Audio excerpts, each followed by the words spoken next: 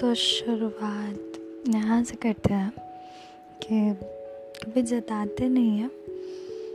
इसका मतलब ये बिल्कुल नहीं है कि हमें फ़र्क नहीं पड़ता या तो मायने नहीं रखते। वो बस इसलिए कि हमें आदत नहीं है जताने के। और तुम कहते हो ना कि हर चीज़ दिखा कर जता कर करा तो क्या करा, बस वही।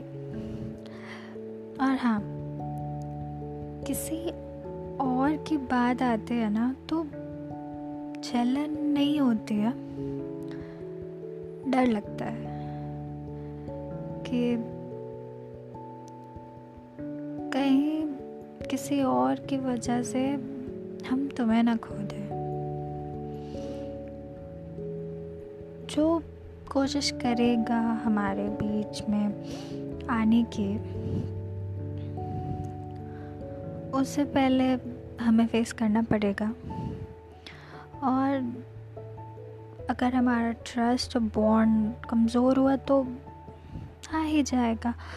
और हमें पूरा यकीन है खुद पे भी, तुम पे भी और हमारे रिलेशन पे भी कि इतनी जल्दी इतनी आसानी से तो नहीं टूटेगा और हम टूटने देंगे।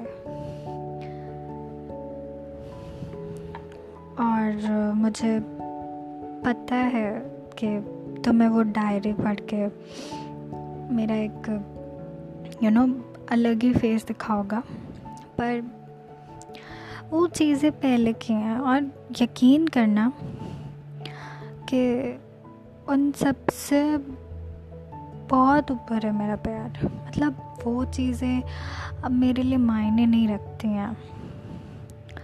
So may God bless you with me forever. और बस इतना ही कहना था।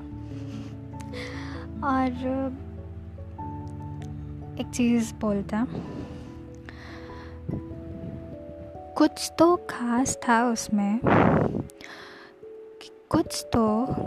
था उसमें कि मेरे हर ज़ख्म का इलाज था उसमें। हाँ, समुंदरी था वो, पर कहीं तो गहराइयों में मुझे अधूरा पूरे करने का राज था उसमें।